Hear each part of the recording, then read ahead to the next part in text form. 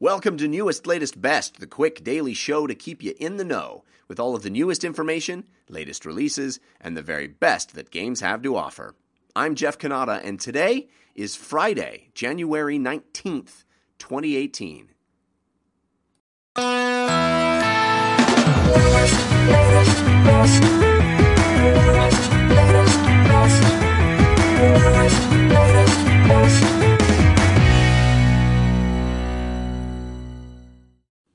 Nintendo's big Labo announcement yesterday caused quite a stir.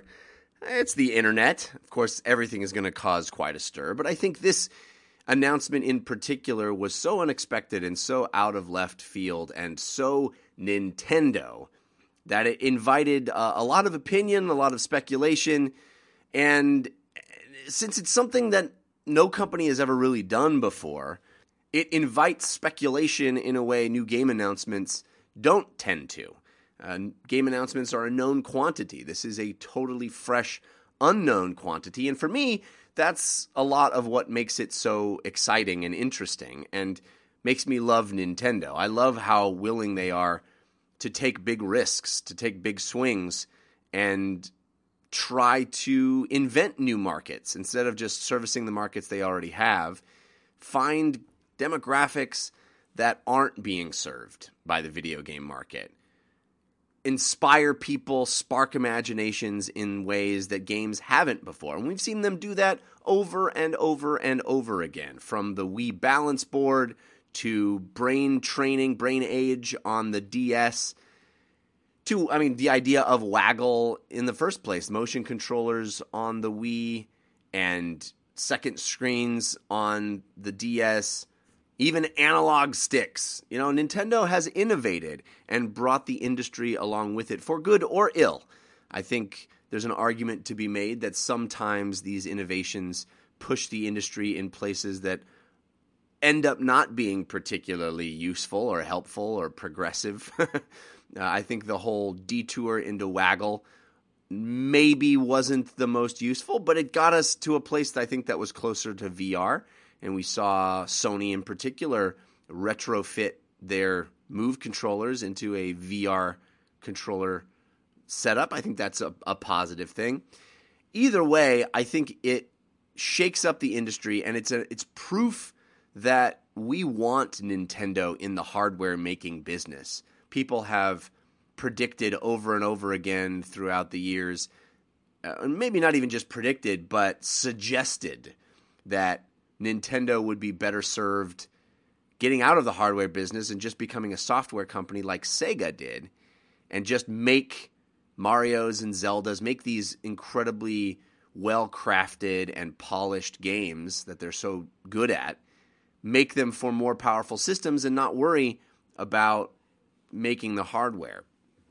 Certainly we saw that in the Wii U era. We saw that in the GameCube era. Anytime a Nintendo system comes out and underperforms and doesn't really have third-party support, people start proclaiming that Nintendo as a hardware company should be finished, and we don't need that kind of innovation in the marketplace. We don't need their hardware. We just need their software, which sells their hardware. But then you get something like the Nintendo Switch, which really, I think, is a huge push forward for integrating mobile and home console play and creating this third thing that is both, and I think really has captured the imagination and excitement of a huge audience. Certainly the great sales of the Switch point in that direction.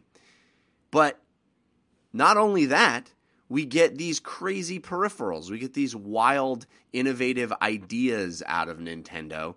Heart monitors, maybe on the weirder, less exciting end, but for every heart monitor, you get something like Nintendo Labo. And I think Labo is really a wonderful, innovative idea and something that I think is going to spark the imagination of kids.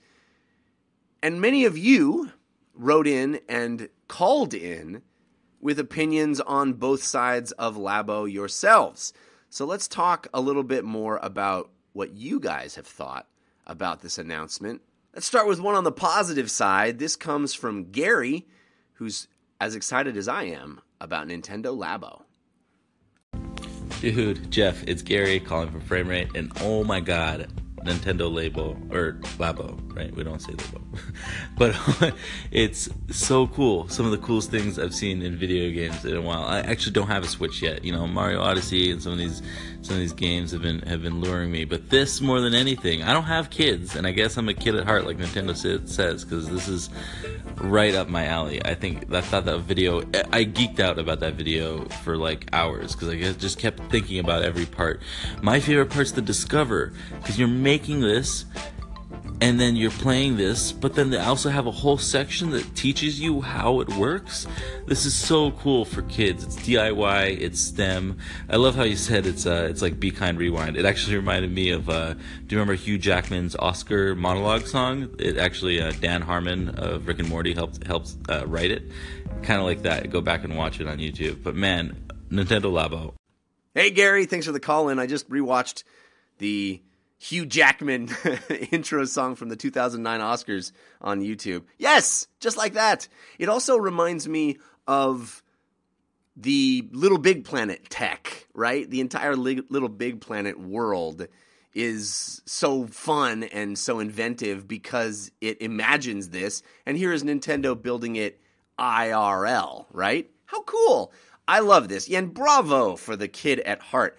I'm so excited to hear you mention the fact that you don't have a Switch, and it wasn't Mario or Zelda that gets you excited. It's building cardboard tech. It's DIY. It's maker. It's that aesthetic that is magical. And I agree. I think nobody is doing this. Nobody is doing this except Nintendo, right? Are we going to see, much like the Waggle revolution when Nintendo caused Microsoft to innovate on Kinect and Sony to put out Move? Are we going to see the Microsoft and Sony versions of the maker movement? Are we going to see build it yourself from Microsoft and Sony? I think that would be fine. Yes, I love this idea. I am a kid whose favorite toy was Lego. I wanted to build. I wanted to create. And this is cool. And you're right. The discovery element is the best part, because I think finding out how things work behind the scenes, getting inside a thing and understanding, oh, that pulley causes that to rotate, which makes that work. All of that stuff sparks imaginations, and it does so not just in kids, but in adults too.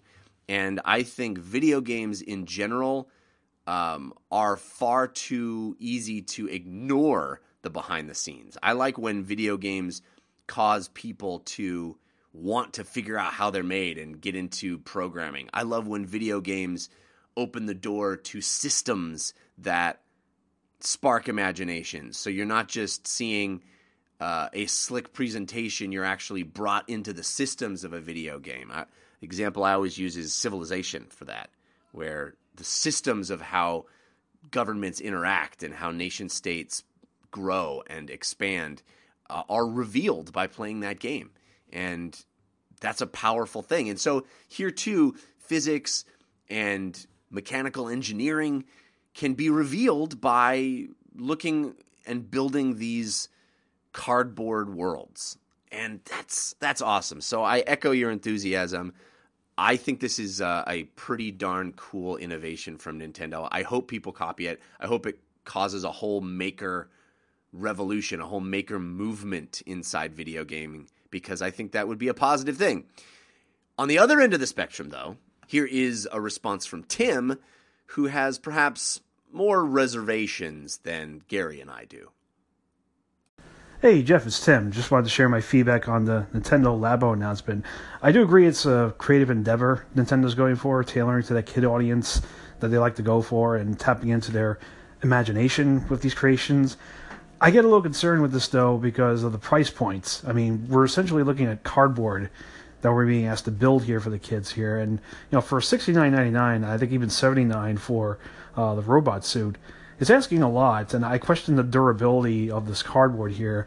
I mean, if we know how kids are, and, even from the smaller age to preteen to teenagers, I mean, kids like to test their limits with using these things here. And I worry that they're going to wear it out when they use it and potentially break it. I mean, I wonder if Nintendo has figured that into their strategy when it comes to selling this stuff here? I mean, if this stuff breaks, are they really asking us to go out and spend $70 again on that stuff?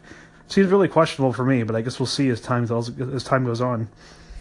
Thanks for the call in, Tim. I think you bring up some very relevant points. First of all, price. Yes, I think these are a little more expensive than they should be. $70 is a lot to ask. I understand you get several of the kits in the standard base SKU, and that's pretty cool, but ultimately we're talking about cardboard and some software here. And it seems to me that like $40 would have been really perfect, would have been right in the sweet spot of, oh man, impulse buy. Let's try this thing out. Let's make a disposable thing that I'm not dumping a whole bunch of money into and doesn't bring up all of those reservations that you're talking about of like $70. Now I have to treat this thing like a precious model that that I can't beat up and really interact with because it was pretty expensive. $40, like $39.99 would have been so perfect and so sweet and so easy to get enthused about without ever having to worry that it feels a little price gougey. However, you did bring up the idea that is Nintendo just expecting you to buy new ones when you break them? They have announced, I don't know if you saw this, but they have announced that they are releasing the patterns for the cardboard for free. So theoretically, if you've already got the software and you've already got the kit and one of them breaks or gets smashed with an errant kid fall or throw, you can, I guess, theoretically get some new cardboard, some corrugated cardboard, and use the template to cut out and fashion a new copy. I don't know how easy that would be, how hard it would be to X-Acto knife out all the cuts and fold at the right folds, but at least they're making the effort to put that stuff out there for free so you don't have to buy a new version should tragedy befall your cardboard creations. Either way, it's not enough for me to get completely negative on this. I think it would be so much better if it weren't quite so expensive. It'll be interesting to see how this sells. I think initially it'll sell really, really well because the Nintendo fans are rabid and passionate. But will it stand the test of time? And will we get new kits, and will these kits continue to sell? Is this the new Amiibo? Are people going to get behind it and really support it as a platform? That remains to be seen. I'm hopeful. I think the imagination and the innovation is worth investigating further.